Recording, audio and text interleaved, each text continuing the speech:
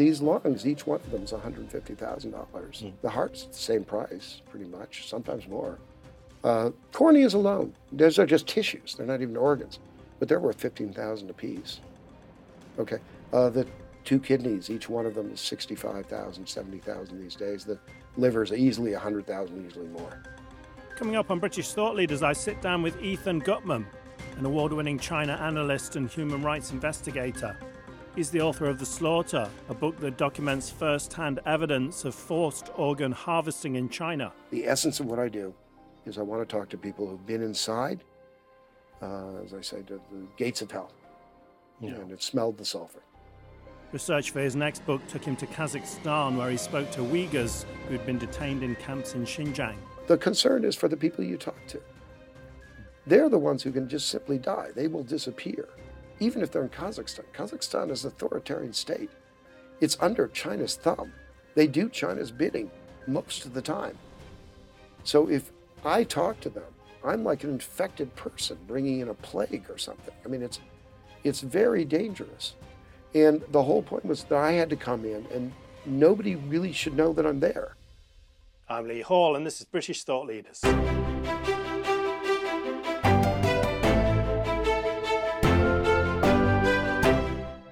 Ethan Gutmann, thank you for joining us on British Thought Leaders. Thank you. Your book, The Slaughter, is approaching its 10th anniversary next year. Can you tell our viewers a bit about what the book is about? The story is incredible. Sure, and when you say it's approaching its 10-year anniversary, it makes me feel simultaneously old and long in tooth, and all these various mixed feelings come to me. But the point is this: I'm supposed to really have another book out because that's my tradition. Is every 7 years, put a book out. Take 2 years off, make a snack in the kitchen. Spend 5 years writing, researching, and then do a book. So I'm a little late on the new one, 3 years late to be exact. But yeah, this book has had remarkable longevity. It just came out in Japan this year. I toured Japan. I had lines of people I had to sign and take a selfie with, and the very Japanese process of selling a book or. Actually picked up a publisher in Japan for the new book. So yeah, it's had a tremendous impact, surprising impact, and it's one of the reasons why I think books are still valid even in this day and age of the internet. Yeah, books are becoming incredibly rare. People's attention span is shrunk accordingly. We're at this point, AI has a better attention span than we do, but. There's 2 reasons why that book is held up. One is that I tried to put the human back in human rights. I tried to write something that was, in fact, a way of making history come alive again. And people have had to do that again and again, reinvent history, reinvent the way we write history. The Guns of August is an example by Barbara Tuchman. That book is not perfect, but it still reads almost like a thriller, a sort of an impending doom story of, here's the beginnings of the First World War. Here's the breakdown of various controls and structures, right? And here's this beautiful August at the same time. I mean, it's evocative. And I don't really like her style that much, but it doesn't matter. She changed the way we talk about history a little bit and so forth. And I tried to do that in this book as well. The books that had come out about Falun Gong, because this book is centrally about the Falun Gong and the struggle between the Chinese state and Falun Gong, that conflict. And the books that had come out were terrible. I'm sorry, I said not terrible. They weren't so good. They were. They either spent a tremendous amount of time trying to sort of examine Falun Gong as a religion, which is fine. That's a legitimate thing to do, except what exactly gives you that privilege? Do you have some special antenna that picks up the meaning of the universe? If you don't have that, then perhaps you shouldn't be writing such a book. Because any religion can be attacked. There are many ways to attack every single religion that human beings have ever adhered to, any one of them. You can find sort of various things that look out of context, look weak or strange or contradictory. So I thought that was a really bad approach. And I said the approach to take here is to look at people's actions, not what they say, not even the texts, but to look at how they behave. What do they do? Especially in China, where words are largely propaganda. They're kind of a kabuki play, and they're very hard to interpret, and they often don't mean what. You can see where I'm going with this. Yeah. And the actions were very striking. The actions both on the Chinese Communist Party side and on the Falun Gong side. So this book was never intended to actually be about organ harvesting. That is simply I shot a hole in the barn, I painted the target around that hole, okay, all right, because it was a way to move the book. And I did feel like I'd stumbled into something important that Kilgore and Matus had already stumbled into with their 2006 report, Bloody Harvest. The people were saying this is a new form of evil. Mm-hmm. Can you tell us what that form of evil is? Yeah, I mean, organ harvesting is, if we go back to the Holocaust, now we know, you can go to Auschwitz and you can actually see the rooms full of which used to hold gold fillings. They don't really show that anymore. It's boots and suitcases and various hunks of hair and so forth. But human beings were not worth really that much. There were the fillings and the teeth. There were hair that could be used to stuff mattresses, that kind of thing. What has happened is we've discovered an amazing life extension, which is to replace organs in human beings.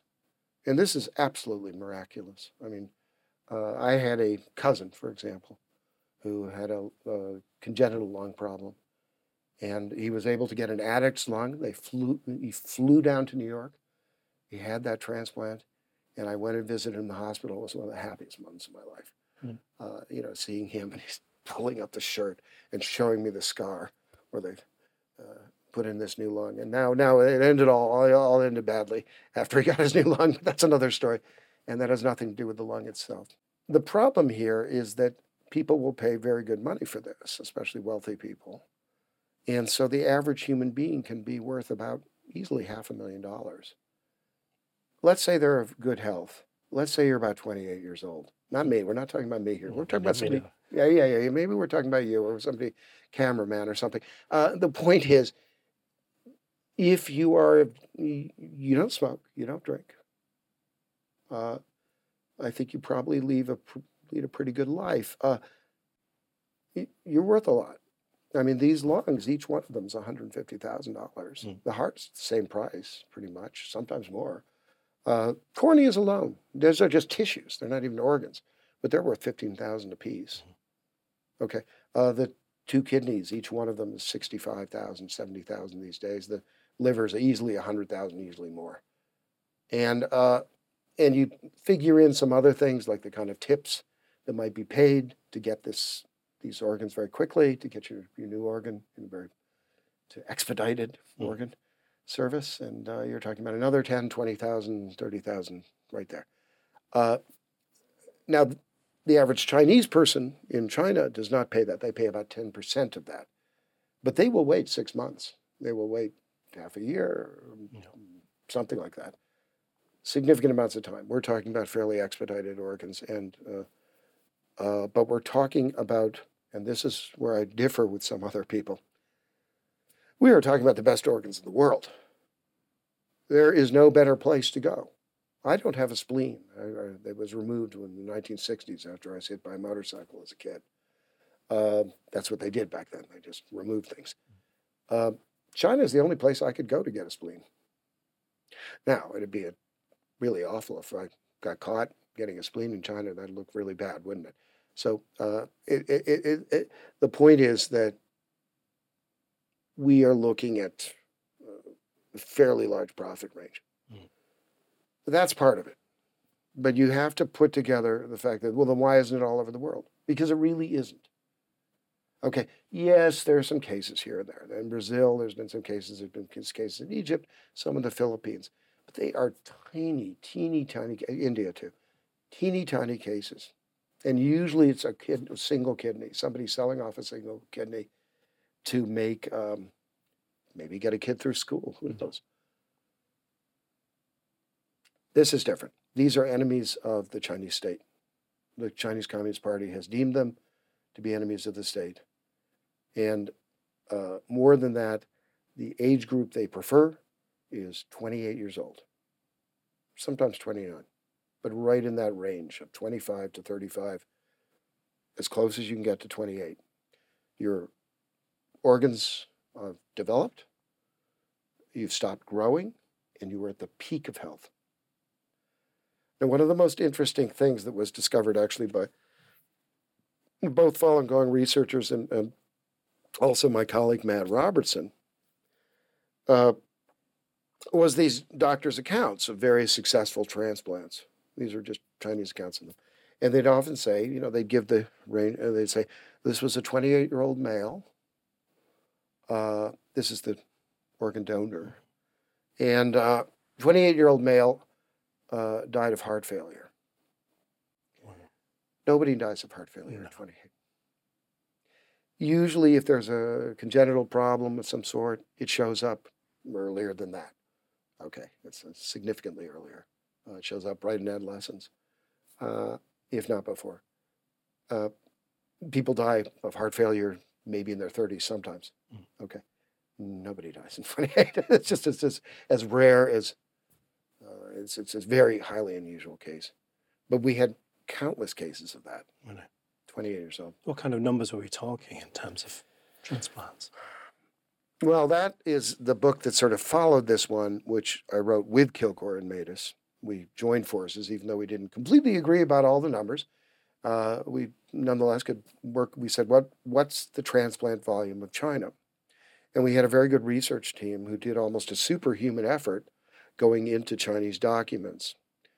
They didn't just scrape the internet. I mean, they went into Nurses Weekly. They went into all kinds of sources. They went into dissertations that were lying around. And what we were able to determine was, and I pretty much did those numbers, so I stand by them, was that it's about 60,000 a year, 60,000 transplants a year at a minimum, and up to 100,000 transplants a year. Now, I was actually coming up with 120,000, but there is a tendency, and I've lived in China and for a significant period of time, and there is a tendency to sort of say, if you catch a fish in China, you sort of say it's this big. It's actually this big. Okay. So I kind of arbitrarily lowered the upper estimate. But I'm very confident about the lower estimate of 60,000 a year. I want to make sure that you understand something. This is very important because this is recently when this mistake was made again. That does not mean 60,000 people died. Right. You have, 6 organs, very viable organs. Maybe I don't have any, but you've got those 6. So that could go, you could imagine at least getting 3 valid organs out of you and rushing them to the people for transplant. It's we don't know. We're not sitting there in China with a clipboard. I think it's very important to say what we don't know. But I think it's also reasonable to say that we do know that this would indicate at least about 25,000 people, 30,000 people being harvested a year. Approximately that. It could be as low as 20,000. So we do know that the size is considerable. And we also, one of the things we were able to show in that study, the study has a very anonymous name. We purposely made it as kind of chilly as possible. Mm-hmm. We called it Bloody Harvest, the Slaughter, and Update. So, okay. Just a check. And we literally, we fought about this. A lot of people wanted us. They said, why can't you put an executive summary? And we said, no. Again and again, we said, no. Why did we do that? Because we wanted journalists to have to wade into that material. That is a 700-page report. It has well over 2,000 footnotes, almost all from the mainland, okay, Chinese sources. We felt if somebody wants to write about this, they have to go in, okay? They have to at least get their feet wet with the material. And I've never regretted that. It was actually a very interesting thing. How do you go about researching something like this? I can't imagine there's not many people who are confident to talk about what's happened to them. There are two ways to go about it, and although I do both, I think you can say that some people have simply scraped the internet, gone into the medical reports, and so forth. And the people who are known for that are particularly David Matus, who's concentrated on that, especially in the early days. Certainly Jacob Levy, Dr. Jacob Levy of Israel. He's the heart surgeon at Sheba Heart Center. Very, very excellent surgeon and well thought of. And Matt Robertson, who's a friend and associate of mine. They've all worked on that side. And I think Torsten Trey has also done a bit of work on that. The other way of doing it, and this is what I specialize in, and apparently I've become sort of the main guy who does this at this point, the main guy who does field research, is to go in and talk to witnesses. To talk to people who were in camps, in labor camps, who were in long-term detention centers, black jails, and so forth, people who were detained. They see a lot of things. They see people disappear. And they see blood tests. They see the timing of the blood tests. They see people being selected in some way. So these are people who've escaped to, say, the UK or US and things like that. That's right. Well, these days I'm having to travel much further to get to those people. But for this book, it was actually not that hard. I mean, we did in witnesses in Canada, in the US, in the UK, and right here in London, all over Europe, Australia, Taiwan. Oh, Hong Kong, of course. Back then, you could still do things out of Hong Kong. Hong Kong was a major base for us back then. Jaya Gibson, practitioner friend of mine, went to Dharamsala and interviewed Tibetans there, Tibetan refugees. My researcher, Lishai Lamish, who was a researcher and sometimes fixer and translator, he went to, he actually tried to go to Dharamsala himself and was taken back to Taiwan in Thailand.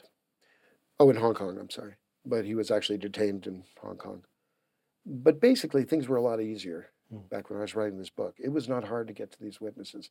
A lot of, strangely, a lot of Falun Gong did get through the cracks back then. Now, partly that was because Falun Gong was a system where they were arresting people throughout the country. It wasn't in one geographical area. Right. And so they were slipping out, and they were getting passports, and sometimes they were escaping through Burma and this kind of thing. So they were coming on the soft underbelly of China, if you like. Some people were just getting on a plane with tourists and going to Singapore or Malaysia. And there were, in fact, a lot of witnesses to speak to, and back then. I was able to interview about 100 witnesses for this book. 50 who'd been in camps. The other 50 were sort of people who had relatives or friends or whatever, and they had stories, and they were less interesting to me. And it's always the essence of what I do is I want to talk to people who've been inside, as I say, to the gates of hell, and have smelled the sulfur. The one I heard that was particularly interesting was about this Japanese man who worked for the Yakuza. That was just recently. This is an example. It's interesting, it's interesting that, whenever you you ever tracked an animal, Lee? No. Okay, I have. I had to track a horse that escaped from our fields in Vermont one time. And I had to go all over the mountain. And, it's an amazing thing because, of course, this was something human beings did for millions of years, probably. But I was tracking it, and I didn't know, is this really right? Am I really following something here? Now, you see this little indentation on the leaves. You see this little place where a twig was broken. But, every once in a while you'd see something that was clear as anything. There's a horse's hoof. That's what this was like. It's just every once in a while you run into one of those. And I remember when I tracked the horse, I was going along, sort of following this thing. And I said, "There's a horse's hoof," and then I heard him snort, and there he was. Okay. You did get him in the end. Oh yeah. He didn't run away or anything. He was happy to get caught. But they're not happy to get caught in this case. But here's the thing. So a Yakuza guy, his name is Cat. That's what he calls himself. That's his pen name. Actually, Epoch Times interviewed him first. But I kind of dismissed the interview at the time because they had one thing which they hadn't explained very well. But let me just tell you the story straight up because it's a very simple story. And Cat was a Yakuza. He's a gangster, really, in Japan. And he had a chieftain. They called them chieftains. And the chieftain had a bad liver and was sick. And they said, okay, well, obviously the thing to do is to take him to China because you can get a liver pretty quickly there. To the armed police hospital in Beijing. And there's 4 of them now. But back then there was 1. And that's where they took him. Now, he had a little problem when they got there. One of the things you have to do is with a liver is you have to up the health a little bit before you transplant to successfully. You want to get that liver working just to give it a little push and then put the new one in. The way you do that is through something called albumin. And albumin is, they had it at the hospital, but it was counterfeit. It wasn't working. Now, that was the missing part of the story because that made absolute sense to me.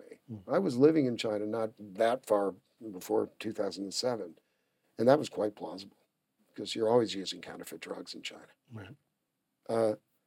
So Cat goes and buys a bunch of albumin, boxes and boxes, brings it over to Beijing, delivers it to the hospital, checks in with his chieftain, and goes to the toilet and comes back and goes to the wrong room next to chieftains. Anybody can make that mistake.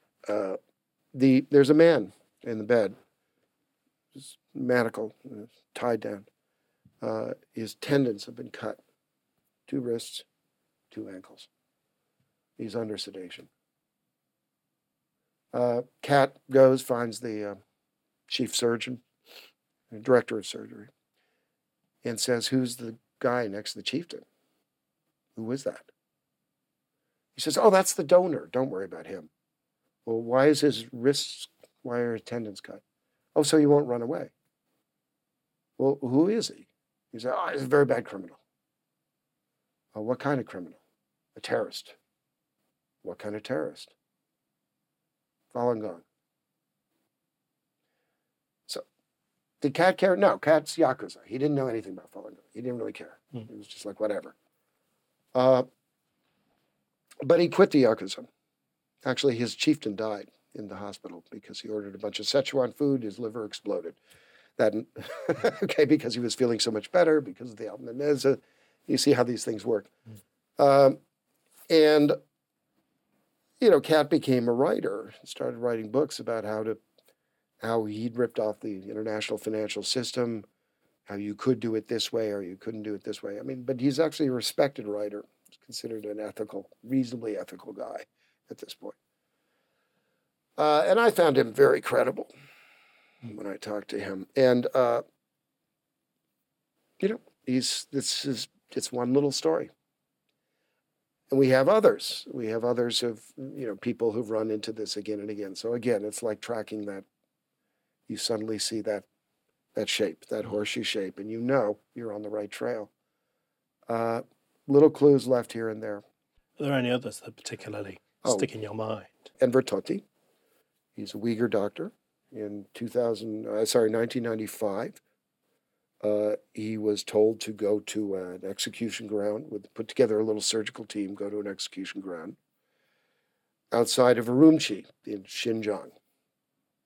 And this is the political prisoner side of the mountain where they do the executions. And they said, when you hear the shots, come around the hill. You hear the shots, they come around the hill, they're pointing that guy. And he's thinking this guy's still alive, or they want me to fix him up. Yeah. That's not what they wanted. They said, take out the liver, take out 2 kidneys, do it now as quickly as possible. He didn't use anesthesia. The man was still alive. He was bleeding the entire time. He's talked about this again many times. It's hard. He doesn't like to talk about it. But Enver was aware that that man could have lived. He'd been shot on this side of the chest. He was in shock, but he could have fixed it up. He killed the man. People don't confess things like this very easily. I know Enver very well. I mean, this was the first time he was being interviewed on this, and on camera, he really kind of broke down. This is broken every medical rule. It's mainly the simplest one of all. First of all, do no harm. I believe in medical science. I am here today because I have a spleen. I mean, because my spleen was removed, and that saved my life. I'm here. I had a brain tumor. Okay. I've had, some very serious medical problems. And every time I've had my faith, in Western medical science renewed every time. But this has gone in a terrible direction. And make no mistake, I'm not saying this is the Holocaust, but it is.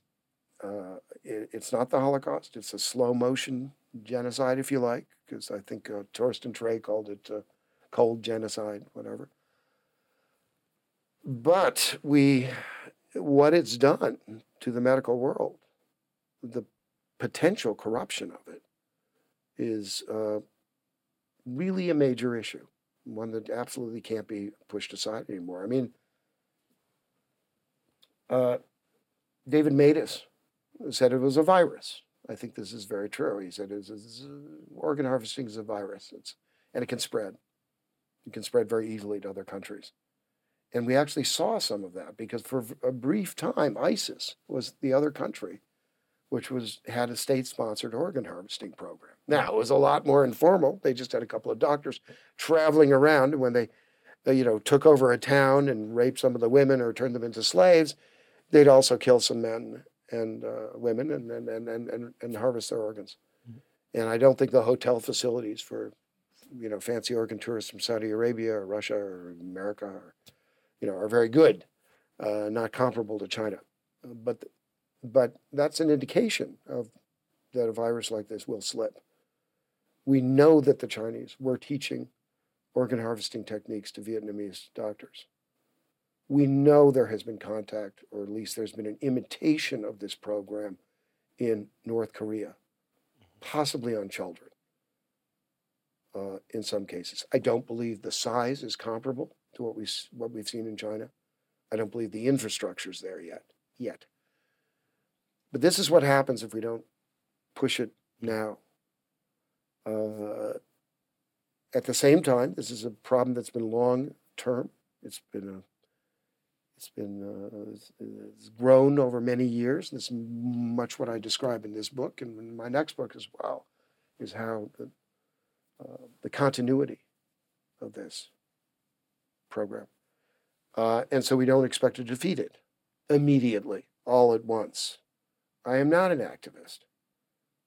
I'm somebody who brings out evidence and I write about it. And when I get upset about something or angry about it or something, there's a reason. And I do not fly off the handle about every bad thing that China does.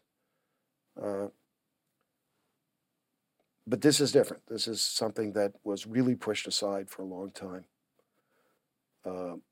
on the grounds that the evidence wasn't there. And of course the evidence is there. Looking at this issue of the doctors, obviously they're working for the state and they're carrying out this organ harvesting. You mean on the Chinese side? Not obviously on the Taiwanese side. No, yeah. No. So how did the medical community around the world react to this? Well, that's almost a whole story in itself. I'm not going to spend too much time in the new book on that, but disastrously, really. I mean, they reacted like a bunch of rookies. I mean, I'm sorry to put it this way, but I one of the things I did in China is I was a business consultant, and we basically did lobbying with the Chinese government. Okay, American business, European business, British business comes in and they want to make something happen. Well, you've got to get around the restrictions, and the way you get around the restrictions is by going to different personalities within the Politburo system and Zhongnan High and, kind of Yeah. whining and dining them a little bit, various things. The doctors came in and didn't do any of that. Basically, you had a man named Francis Delmonico, a very nice guy, surgeon in Massachusetts General, I believe, no, Harvard. And he said, we're going to fix this up. He basically came to China. Now, the reason why they did that was because they'd already been going to countries in Africa, which they'd been doing bad transplants or using criminals as transplant sources and so forth. And so they said, well, we'll go in and do the same thing in China. It's like, no, China's different. China's much bigger than any of these states you've been dealing with. They didn't understand that. A lot of people make this mistake with China. But very few of them come in without any kind of a fixer. I'm not talking about me. I don't care if it was me or some Chinese person or whatever. But you really need somebody to help you negotiate. These are the best negotiators in the world, okay?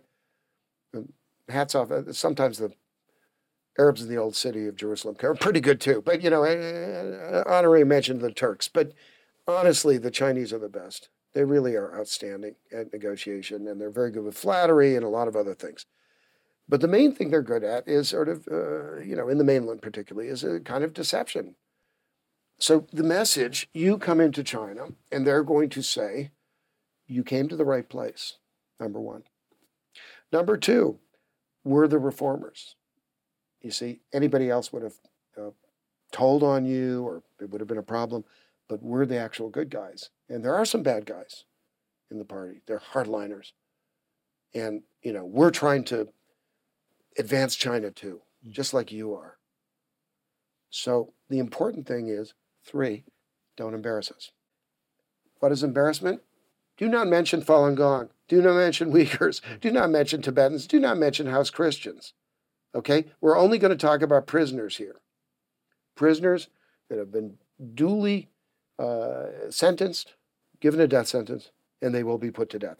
That we can talk about. You can talk about that publicly. And that we can try to reform on. But of course, we're trying to reform the whole thing. Well, it's a lie, because they're not really trying to reform the whole thing. And they're not really the reformers. It's a shell game. It's a deception. It's these are the same people making the big money. Okay? Not all of the money. A lot of that money is, everybody wets their beak in China. Everybody says, follow the money in China. No, you can't even do that. You can't do it. It's not a system that works that way. It's a tax evasion system. So everybody announces if you make a profit, it announces a loss, and so forth.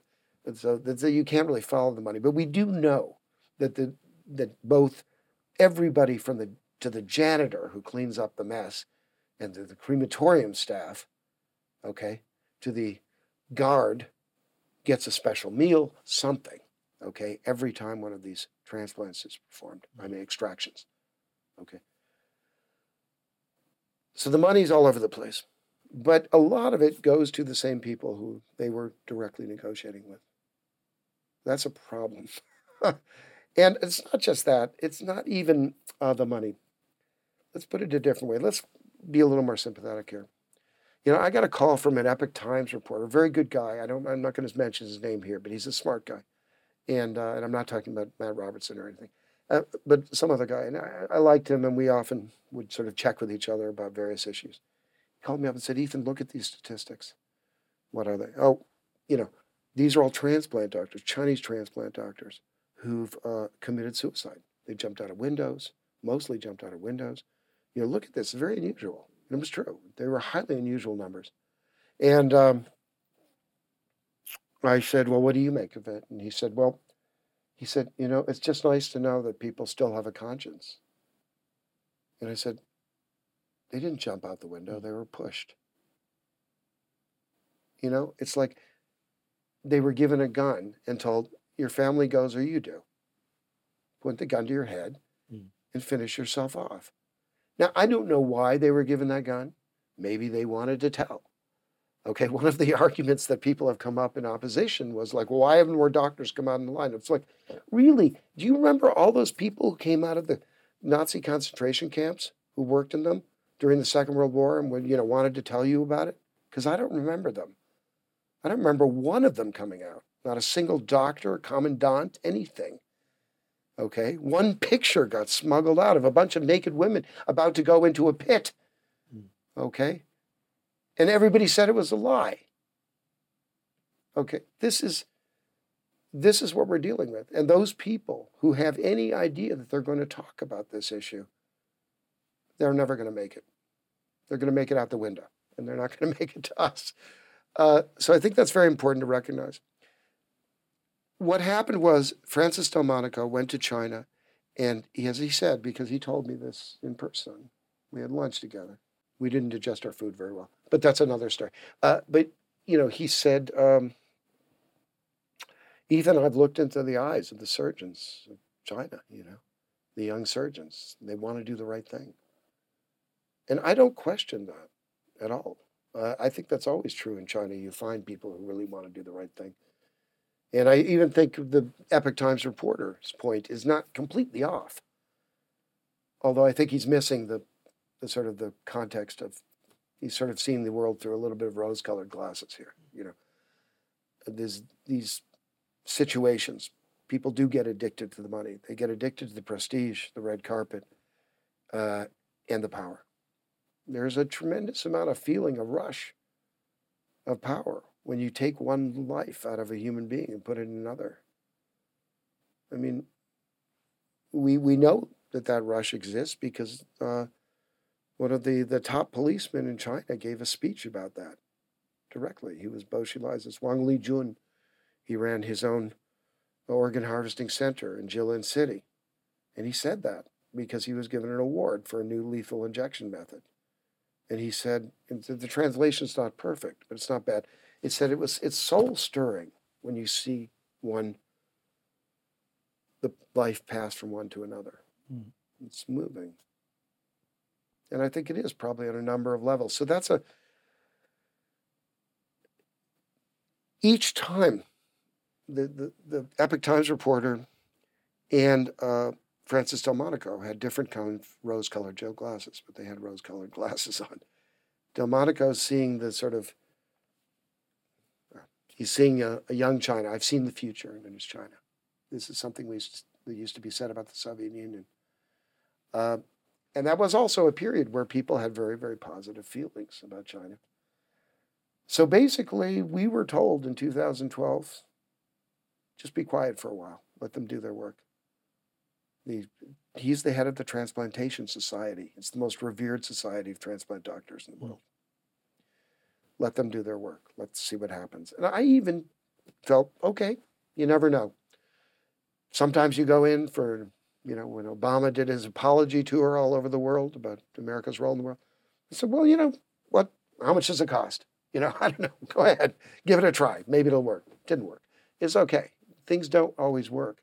The problem was that once they'd committed themselves to that, when the Chinese announced they were ending, when they announced that they were going to end using executed prisoners as a source, they became triumphant. Mm. And that is when the Vatican got involved. Bishop Serrando of the Vatican at this point was being used because the Pope wanted to make a separate deal over bishops in China, and the organ harvesting issue was standing in his way. And so they all chose to just simply believe it. And they even did a tour of transplant hospitals, a victory tour, kind of. And they brought along some of their sycophants, one guy in particular, Campbell Fraser, who is not a doctor. He's not really an investigator. He's a kind of second-rate academic in an obscure Australian university, and he every camera that was pointed at him from the mainland, he used it to denounce Falun Gong. Right. To me, that is one of the lowest points in recent medical history. He was part of their entourage, and they wouldn't even control him. This is disgusting propaganda. It's bigoted propaganda. It's outrageous. And he would say Falun Gong are liars and blah, blah, blah. He would go, all this stuff. And I don't want to get into that, go too far on that, but he really, it was appalling. And it really looked like, the medical world's never coming back. And that was kind of what pushed our 2016 report, Kilgore, Matus, and me. Mm. And it's also what pushed me to keep moving on this issue. I'm not a Falun Gong practitioner, as I always pointed out. I'm as religious as a cabbage, but I do share one thing very in common with Falun Gong practitioners. I am stubborn. I do not like to be told you can't do this. I don't like to be told that issue's over. And I will keep working on it. And, I get along very well with a lot of Falun Gong practitioners who were activists or researchers who had the same attitude. It was very important. And again, we kept seeing that hoof, that imprint of the hoof. And what happened? Events changed everything, as usual. The two things happened. One is that Matt Robertson and Jacob Levy came out with a report. Well, we knew that they were still doing the Chinese were claiming at least 40,000 transplants by now per year. So they're not really that different from us. We're saying 60,000, they're saying 40,000. It's like, fine. They were moving towards our numbers. Mm. But they were also claiming, well, they're now doing all voluntary donations from Chinese citizens. Well, that sounded, you could do it. Except there were two problems. One was that they were basically saying to the Chinese press, Huang Zhefu, who was the master of ceremonies of Chinese organ harvesting, was saying, yes, condemned prisoners can still donate their organs. Don't worry. So one thing was being said to the Chinese press, which was completely different than what was being reported in AFP and Reuters and AP and so forth. The other problem was that Levy and Robertson came out with a study showing, and Raymond Hind, a statistician, UK statistician, showing that the curves of voluntary donations were perfect parabolic curves and were based on equations, very simple ones. Now, the chances of actual voluntary donations coming in a perfect parabolic curve are 1,000,000 to 1. It's impossible. We never see that. Only in some sort of certain physical processes do we actually see a perfect parabolic curve. Never in human behavior, ever. That ended that. Right. I mean, that was a peer-reviewed study. It took them a long time to finally get it out there, but in medical journal and so forth. So those two pieces of evidence were very strong, but we were still missing. And they came out with another study showing that live organ harvesting had been taking place at least till 2015, when the Chinese claimed that they'd suddenly reformed. Really, after that, you can't scrape the internet because there's nothing there to scrape. There's all the information's gone, disappeared. And it's not even on the Wayback Machine at this point. But there was an event during this time, after 2015. That's when the Uyghurs suddenly become the new focus of the transplant system. And we know that partly because of 2013. In 2013, this was just before I put my book out, and I was able to get it into the book at the last minute. Minghui is a spiritual newspaper, in a sense, that operates for Falun Gong practitioners around the world. And it has both, it has spiritual content and so forth. It's not really for outsiders. But it has a lot of interesting information in it for those who care to read it. And one of the stories was about 6 provinces in China where suddenly the police were coming to people's homes, Falun Gong practitioners' homes, banging on the door, sometimes just opening it, and then administering a blood test and a DNA cheek swab. Now, these were people who were not in prison. They're not in trouble with the law anymore. They're just known to be Falun Gong practitioners. Right. At the time, I thought it was a scare tactic. I was wrong. It really wasn't a scare tactic. They were actually starting to run out of Falun Gong at the appropriate age group. They'd exhausted it. Right. They had exhausted the 28-year-olds, if you like. And they were starting to look around. They were struggling.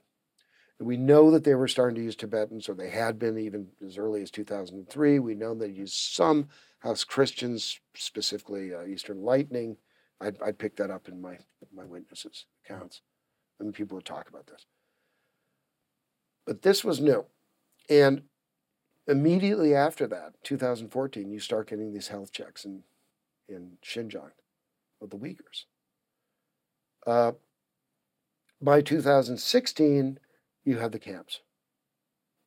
And that's when you had complete radio silence suddenly from the medical community.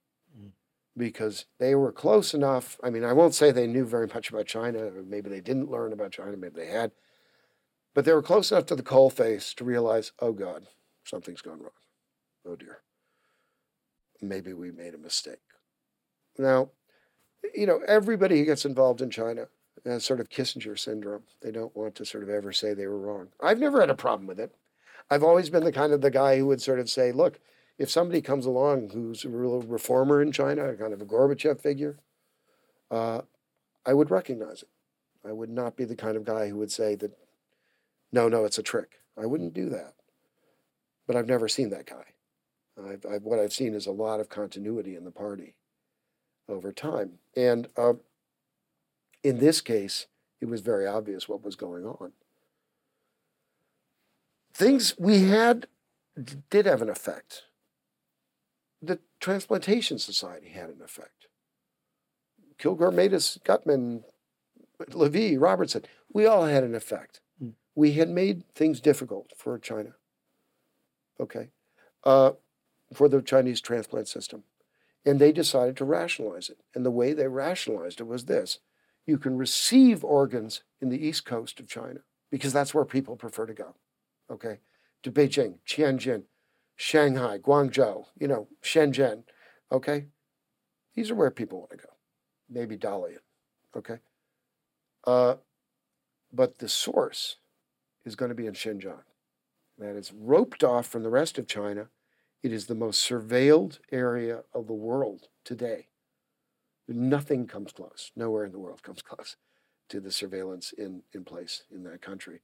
You had, and still probably have, about 1 million in the camps. Right. At one point, the State Department was estimating between 800,000 to 3 million in the camps. These are spectacular numbers. The population of Xinjiang is not that big. It's estimated to be maybe 15 million. I mean, the Chinese estimated even lower, but we believe figure's probably wrong. Again, we're not there with a clipboard, but it's pretty obvious what's going on. But you needed someone to prove it. And that's what my new book is about. So you've been helping to rescue Uyghurs from countries bordering China. Yes, but you make promises when you're out there doing things like this. And I felt I had to deliver on promises. But the reason I was out there in the first place was there's only one way to figure out how many people are disappearing per year. And that was to interview people who'd gotten out of the camps. And those people we only have 10 of them right now in the West, in America, in UK, in Europe, where they're easily accessible. Most of those came from Turkey. They'd slipped through from Turkey over time, and it took them a while. 10. This is an enormous population we're talking about. So it's very different than the Falun Gong situation that way. China learned from the Falun Gong persecution not to let these people ever get passports and let them get out at all. In fact, they've been doing the opposite. They've been pulling them back in from Central Asian countries in particular, and when they can, from Turkey. So the only way to do this was to go where people had escaped to. And that place, the only place, was Kazakhstan. Right. And to get into that country, I'll get into that story pretty heavily in my upcoming book. I was reluctant to give away my secrets, but now I realize it's kind of like, you know what, they won't be secrets anymore for long, and you have to come up with new things anyway, so it's okay. But basically, the way we did it was I drove into the country with my daughter in a fairly elaborate scheme, and we had no devices at all. So from an electronic standpoint, we disappeared. Right. And we had a car that was 2003, had no chip. You can't track it. we actually, we had skis on the car. So we looked totally like tourists, like idiotic Mm. tourists, actually. We had books on the snow leopard, and we said we were going to Mongolia. We had Mongolian hats. And Do you have some kind of disguise? no, well, grew a big white beard, but, it's, no, I think the point was we were coming through the truck routes, a route that only is used by like truckers and there's a sort of motocross thing. Mm. Once every year, bikers would sometimes go through this kind of way. It's considered kind of a sporting thing to do, and they actually go into they go to a bunch of the Central Asian countries. So this is the way they go. In other words, they go through the ferry in the Caspian Sea from Baku to into Kazakhstan, and then it's a long drive. It's the length of the United States to get from that area of Kazakhstan to Almaty on the other side. And that's what we did. We did it in the winter. The roads were terrible. They don't plow them. We had four-wheel drive, but it wasn't that great. And we had a map and a compass. It was actually pretty, somewhat harrowing at times, but God bless, nobody was hurt. Nothing too terrible happened. We just had some uncomfortable moments. My foster daughter held up pretty well. She freaked out a little bit when we down near the Aral Sea. We had kind of a bad moment down there, but it was okay. It was very, very tense stuff. We got stopped a lot because the police are looking for handouts for money, and they'd always threatened to take me in. And I knew if they took me in, that was the end of the investigation because they would book me, they would find out who I was, and it would be over. The whole point was I was not worried about us. Have you ever felt in danger doing all this kind of stuff? No, this was dangerous, but not really for me. In other words, if I get thrown in prison for a night or two, let's be honest, my next book sells out 10 times, 100 times what I get right now. Seriously, I mean, one night in jail can do an amazing, gives you incredible street cred. Now, I'm not saying I was looking forward to it. I wasn't. I'd be a liar if I said that. Of course, I didn't want that. But at some level, I could reassure myself that that was true. And I'm an American. I'm also a British citizen.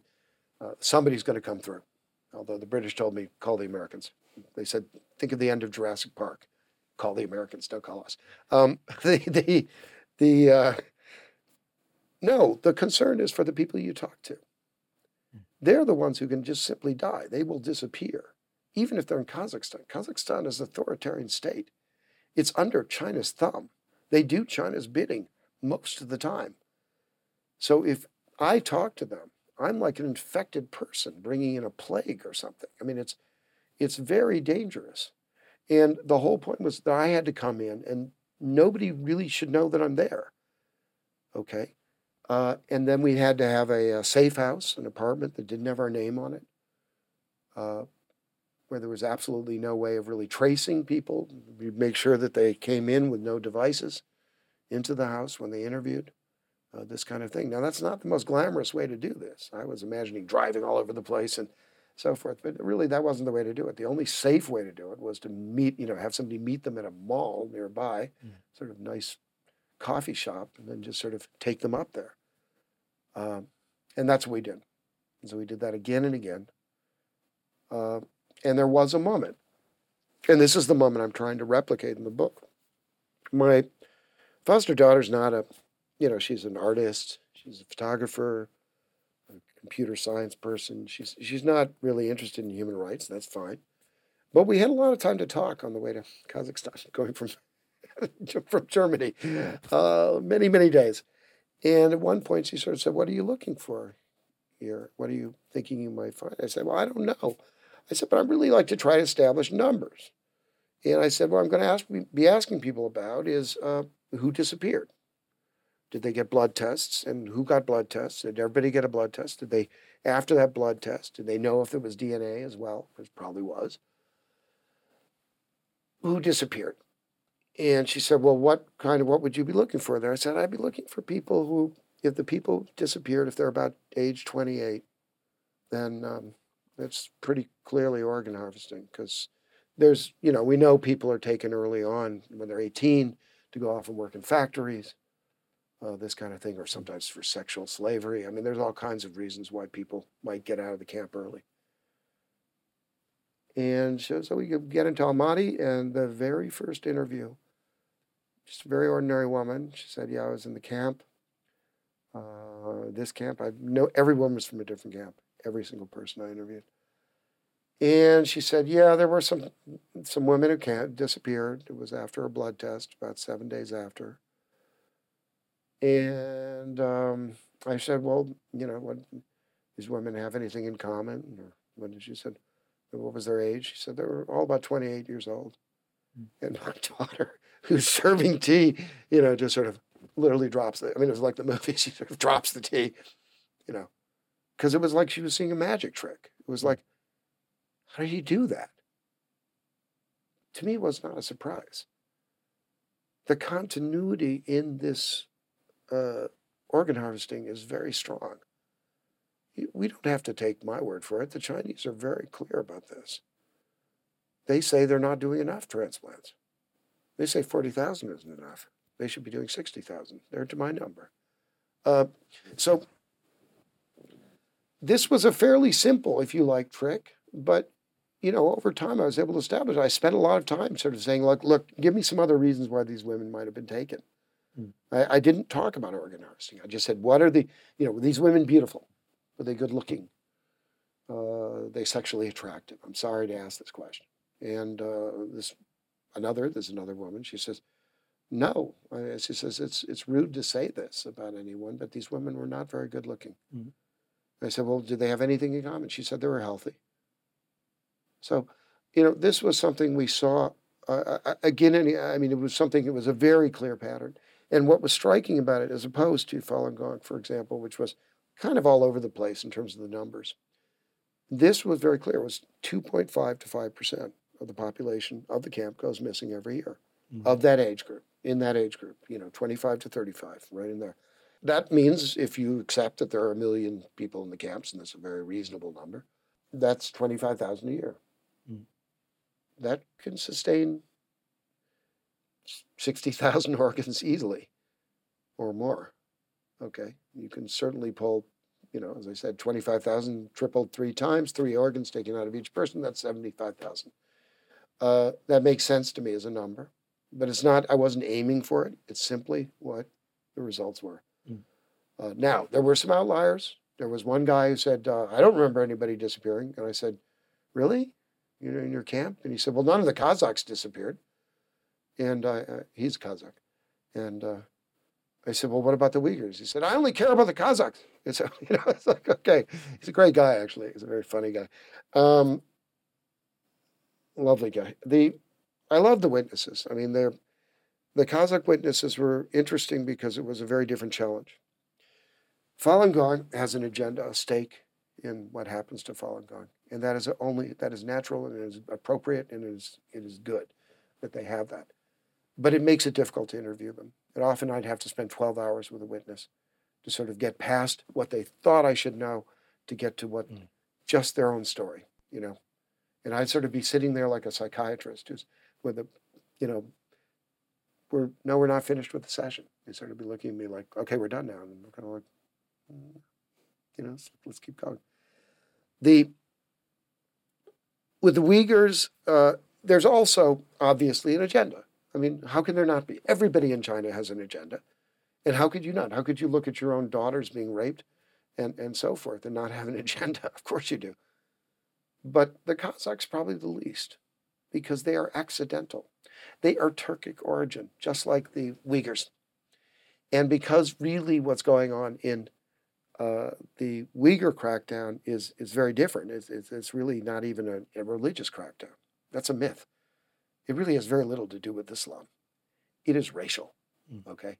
This is based on the fact that Uyghurs are truly different than Han Chinese, okay? And we know this because the Hui people, for example, are also Islamic. They're Islamic people. And in fact, they're very strict Islam in some ways compared to the Uyghurs. But they don't really get thrown in the camps, or at least I found no evidence of it. Why? Because they speak Chinese and they look Chinese. Okay. The Uyghurs do not, and neither do the Kazakhs. And so the Kazakhs would get thrown in too, but they're kind of accidental, which is why they kind of get out too. They often aren't persecuted at the same level. I didn't run into Kazakhs disappearing for organ harvesting, that kind of issue. But they often have relatives in Kazakhstan who could bring some pressure, and that's how they'd make it across the border at some point. Maybe a large bribe would be paid, who knows. It was hard to determine how these things happened, and I did not want to spend all my time on escape stories if I could avoid it. Their agenda is just to see. You know, when you are in these camps, and this is different also than Falun Gong. Falun Gong, people, it was a more traditional situation. You're in a prison camp and so forth, but you have conversations. You could talk about things. And they often did. And they'd often try to talk to the guards. And in fact, some practitioners would claim that they even convinced the guards. Well, there is a case, actually, of a practitioner who convinced a member of the 610 office, the sort of secret police, to kind of come around and change. And he did. And I interviewed him extensively for this book. And there's most of a chapter on him. And it's a very interesting story. This doesn't happen now. There is surveillance everywhere, in the toilets, everywhere. Cameras, Hikvision cameras, all distributed throughout these camps. Hikvision is familiar to you. We use it in Britain, I understand it. And look, nobody can say anything. You listen. And you can say, pass the wrench, please. I mean, you know, that kind of thing, but that's about it. Is there more toilet paper? I mean, you know, these are sort of like it. This heightens, just like somebody's starving to death, this heightens the senses. You know, when you're starving to death, your eyes get better. Your sense of smell increases. It becomes very sharp. Your ears even, your hearing improves because you're hunting.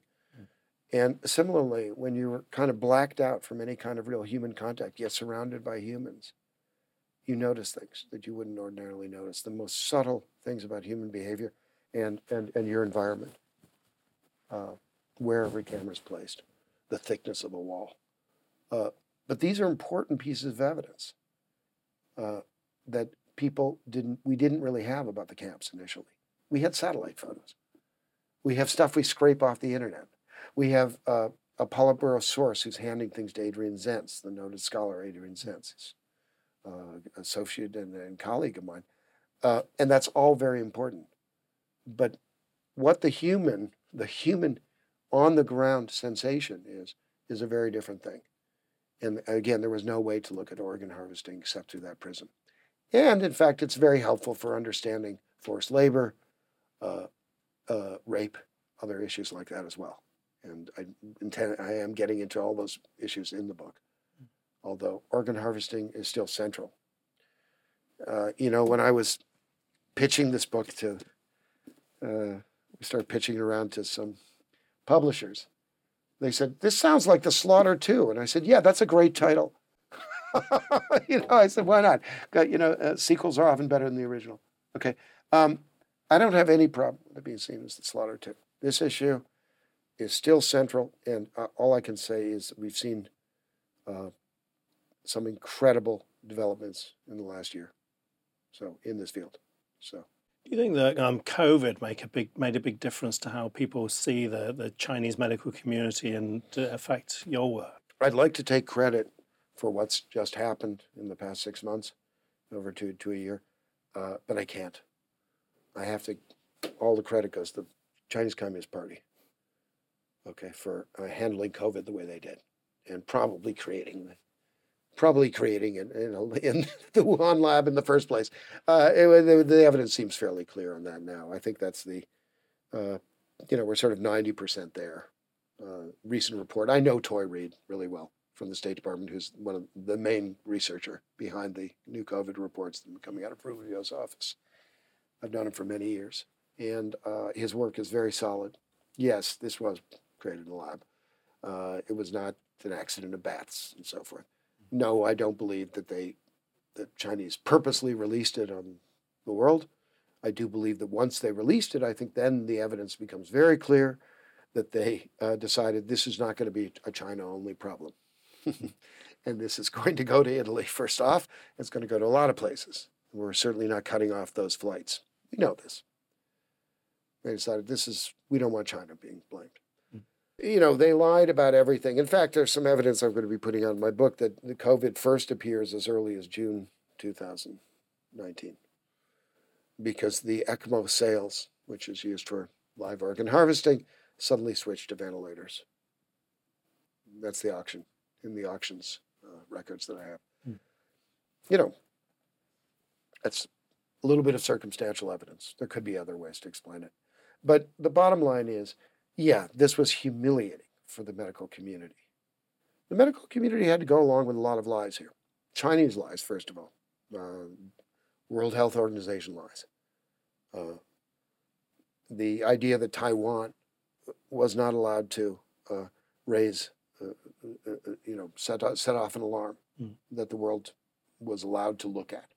I mean, they said in December that the Taiwan medical establishment was saying there's something going on.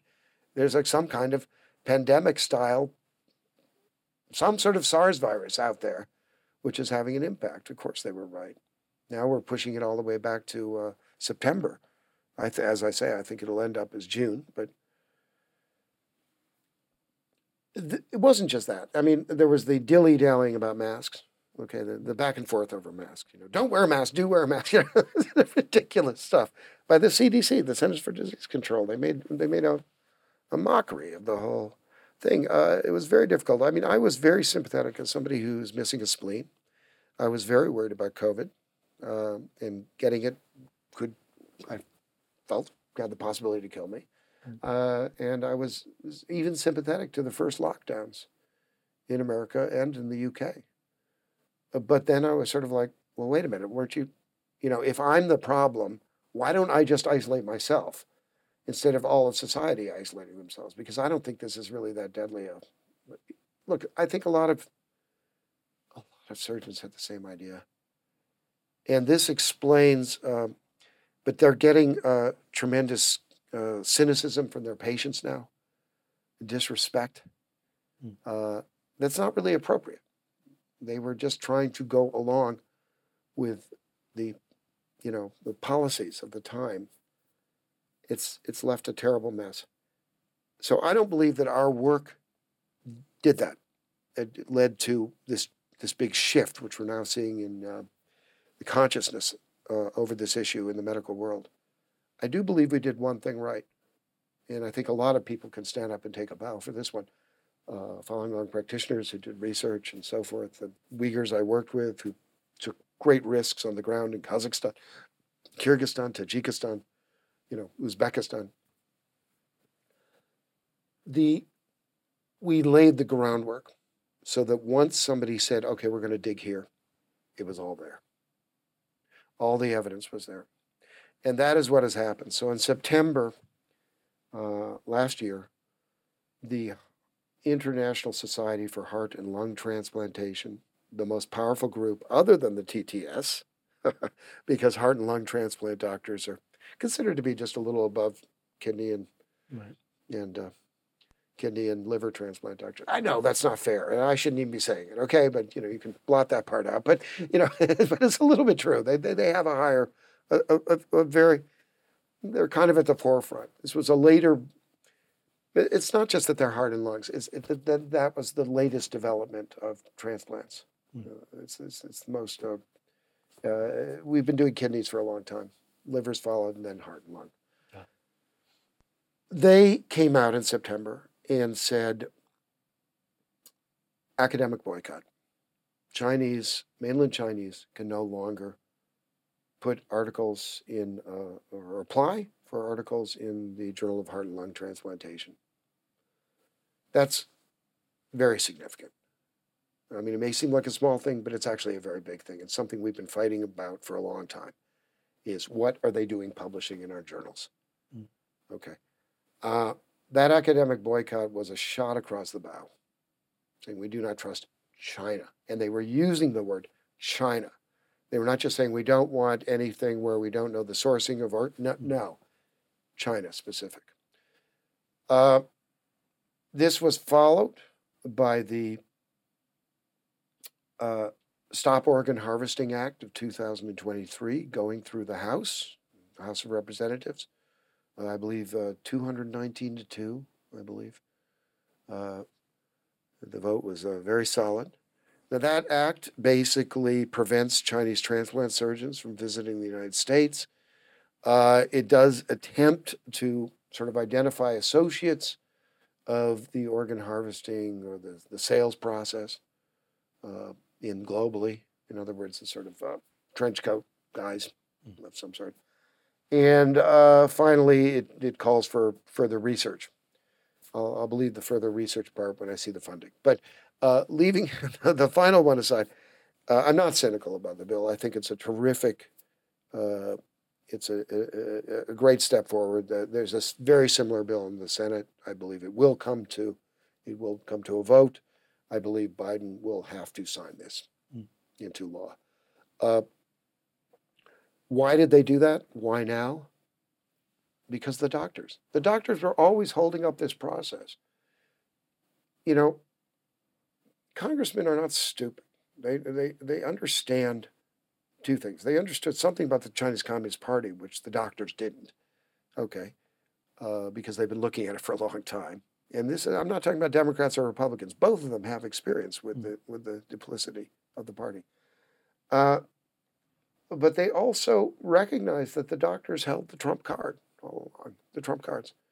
The doctors, and if the doctors wanted to engage with China and try and fix it this way, they felt like they couldn't really push a bill like this through.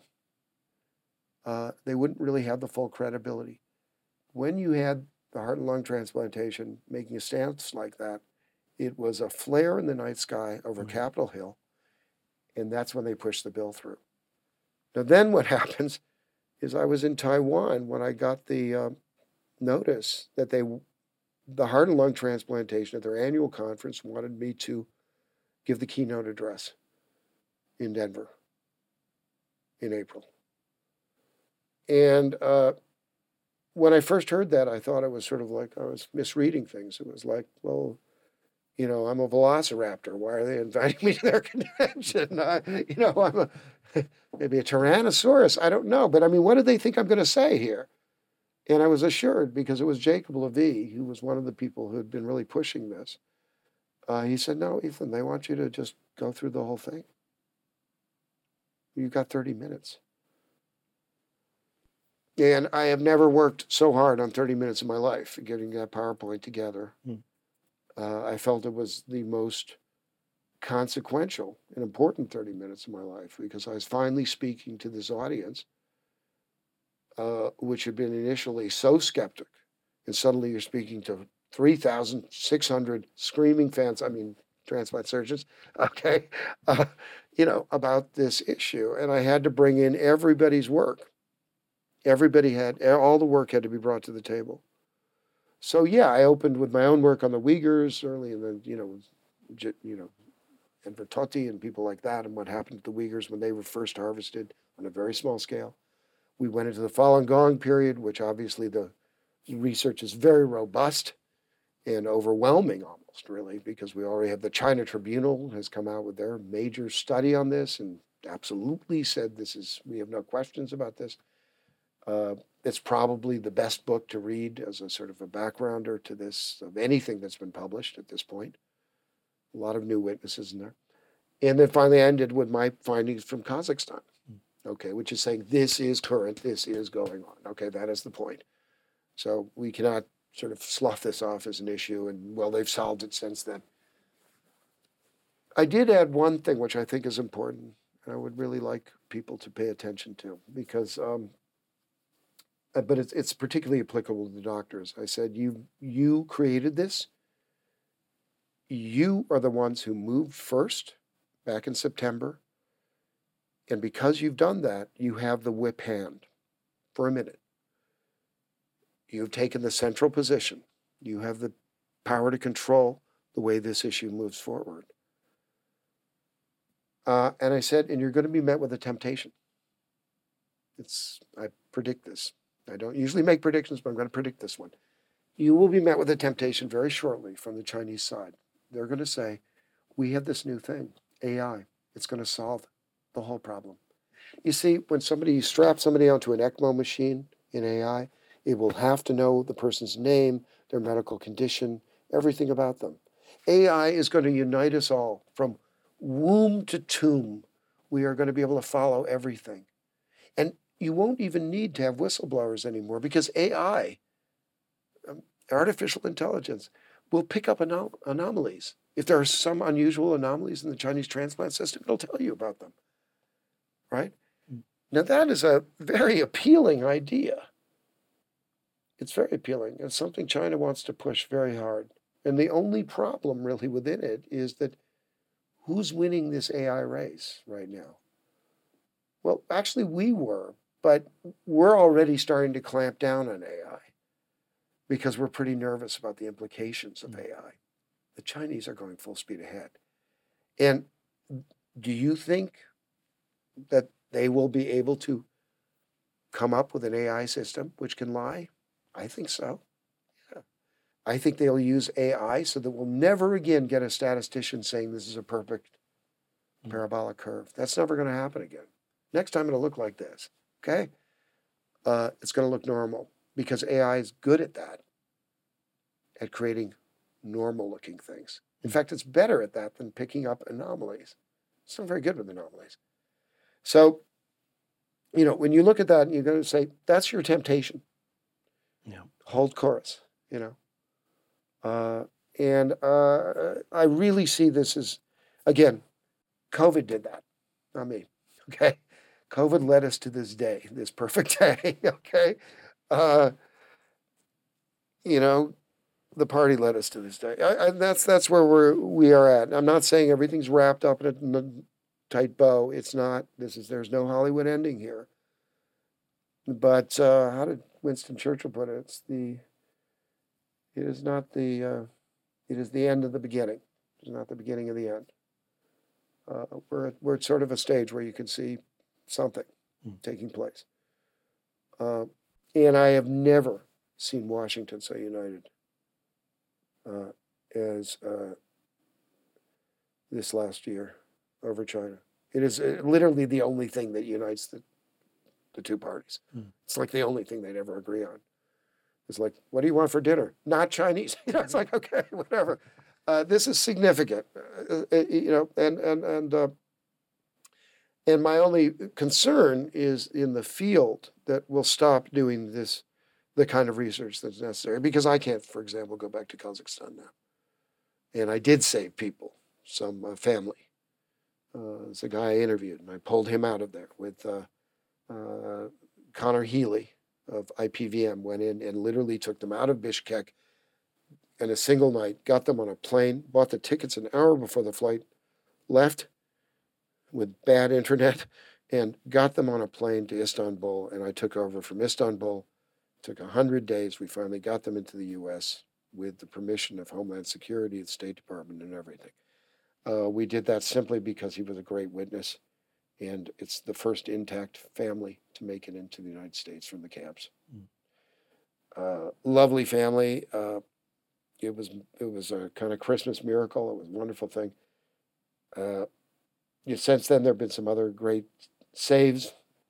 Bob Fu was very involved in this, in moving these people around. He had to pay for a lot of tickets because we did a kind of crowd movement. We literally said, these people are all Christians, they're all traveling together. And we did that, and it was a great way to get people past the border.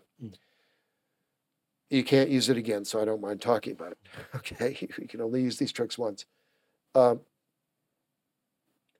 But the problem here is the darkness that we look at is now, whether the Chinese will go and invade Taiwan or blockade Taiwan. Because if they do that, you can bet any Falun Gong that are still in the Laogai system are going to die. And maybe all the Uyghurs will die. There are 9 crematoriums which have been built. They are mega crematoriums, 900 meters away from a transplant hospital, surrounded by a camp of 33,000 people. It was in Aksu. We are looking then at a Holocaust level event. We really are. Right now, it's not. We're looking at this culling event. Not to mention what will happen to the Taiwanese people, of course. And that is significant as well, because there's a theory out there that in the party right now, it's a fashionable theory that 10% of the Taiwanese population is Japanese blood. Right. And that is why they're not joining the motherland.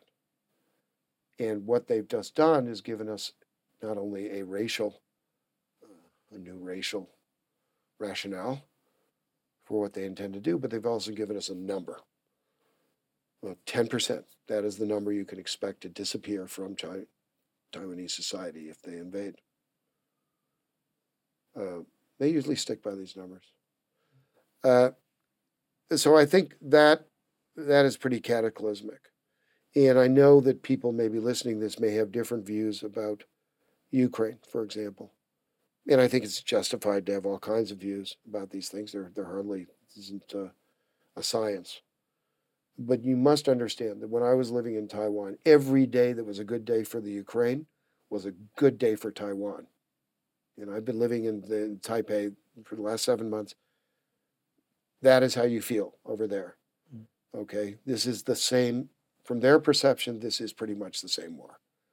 Okay, and so I think people should, I would ask that people, even if they don't like Zelensky or his style or something, the aspects of the manipulation of the Ukrainian situation, and I find it tedious sometimes too, they have to consider this. What is the effect on Xi Jinping? Because if he makes that decision, it might be good for writers like me, but it's not good for anyone else. And from all accounts, he is not the brightest guy, Xi Jinping. This is contrary to what people may think. He's not terribly bright. And he apparently, I don't think he's asking the right questions of his own generals. I don't even think he's sort of looking at what just happened to Russia and going, are you sure you guys have, vehicles that really work and all these ships are really, really, what you say they are? He's not doing that, as far as we can tell. And so this is a very, very, very tense situation that we're handing off right now. The new generation. I'm not going to be around that long. We're going to be, working, and that's another thing that gives me some hope is people like Matt Robertson are much younger that's going to be working on these issues. But we also, I would add one last thing. If I have a legacy, it is keep what we think of as field research alive. Do not think that we can just sit there and scrape the internet, particularly with AI coming into the internet. I mean, it's really going to be more fakes than anything else now. The internet's kind of ruined, okay, in a way. It's okay as a communication device and this and that. But as a source, as a well, it's contaminated. There's a dead animal down in there now. I wouldn't drink from it really that much. And just like we're now after the pandemic getting back to being in the same room with each other and all that, which I really prefer. It's great to be back in London, for example, and without masks. We need to get back to this too. We need to get into the point that human beings see things in these troubled places. And we shouldn't be discrediting what they see. The BBC may want to ignore everything as long as it comes from a human being, which is exactly the opposite of how any journalistic operation should conduct themselves. But that is their position for now. We have to get back into that. And it doesn't mean that any single witness should have to answer all your questions. Okay? Just like I'm not the only person on British thought leaders. The point is, they can answer something. And we have to really respect that they're taking huge risks for their families and themselves, okay? their families, any loved ones they have. That was one of the reasons why we pulled that family out, was because they had no family in China. Okay, this is very unusual. The father had no family in China. He's Kyrgyz, actually, Kyrgyz ethnicity. And only the wife has some family in Kyrgyzstan. But they may get questioned, they may have some repercussions, but it's nothing like what somebody would experience in China. What Falun Gong practitioner families, the kind of terrible things that happened to them, and what happened to the Uyghur families as well. When can people expect to see your new book? I'm writing it now. I could use a little bit more money, so I don't have to worry about money. But that's another story. We could leave that till some other time. No, I'm working on it now. I finished. There is an example of it out right now on the web. It's a trustworthy place. Real Clear Politics put out really a truncated version of my forced labor chapter, which is not the major theme of the book, but it's a pretty good chapter, and it's called the Road to Freedom of Religion in China or something like that. But I'm calling it, you just Google my name, and my original title was The Road to Slavery.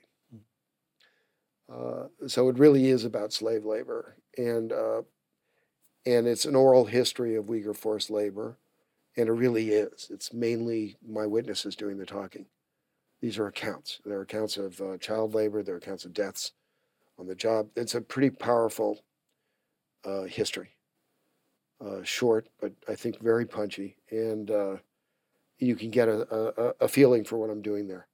As I say, I don't think this is the number one chapter in the book, but it was a great warm-up chapter for me. And I want to answer you truthfully there. The reason this book has been so late, I mean, there are a lot of reasons, but one of the reasons is, first of all, the research was very hard to do. But the major reason, I'm not as tough as I might seem. You know, when I was in Tajikistan for a couple of months just trying to examine how many Uyghurs had been taken back to China. And I have never experienced an investigation as tough as that. It's a very authoritarian state. And we were being watched. And the only way I got out of that was getting very drunk with the chief of police in Dushanbe. He didn't drink. I did all the drinking. It's like a truth medication, okay? It went well. But it was a very, very tense thing. And, you know, when I got back from it, I just couldn't do anything for a while. You know, it was very hard to decompress. I broke a lot of teeth. I fractured a lot of teeth just out of tension. I think of myself as, they say the will is strong, but the flesh is weak. I think that's right. I'm not a guy who scares that easily, but there's a part of me which does. There's something in me which is afterwards really feels it. So they call it post-traumatic stress disorder. They can call it what they like. All I know is I just kind of couldn't write for a while. That's over now. I feel a lot better now. It's things have improved, but and to some extent these things never completely leave you. But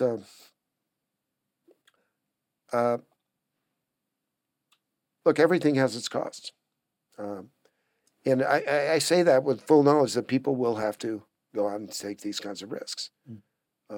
We're just not going to get the information otherwise, and that we really, really do have to keep the human and the human rights here. It cannot be this abstract thing. It cannot be a business where you sit down and say, you know, I am solidarity with you people. It's like that's not going to do anything. You want to be in solidarity? Come find the victims. Come find the people who can give you something, the information. They want to tell those stories. Okay? It's the only thing sometimes that gives their lives a meaning. That gives their terrible lives some meaning. Okay? Their families have been ripped away from them. I've talked to a man who'd been in jail for 12 years, off and on, one bad job after another. It's not the worst story I've ever heard. But you know, that man, when we reached the end of the interview after 4 hours, or I decided it was over, and he was just like, how can you do this? It was sort of like, how could you do this to me? He was like, we were just getting going. And I realized this is the loneliest man I've ever met. I mean, he's going to die very soon of some infection of his kidney or liver or something because of the chemicals he worked with. He's got nobody. This is the future for these people.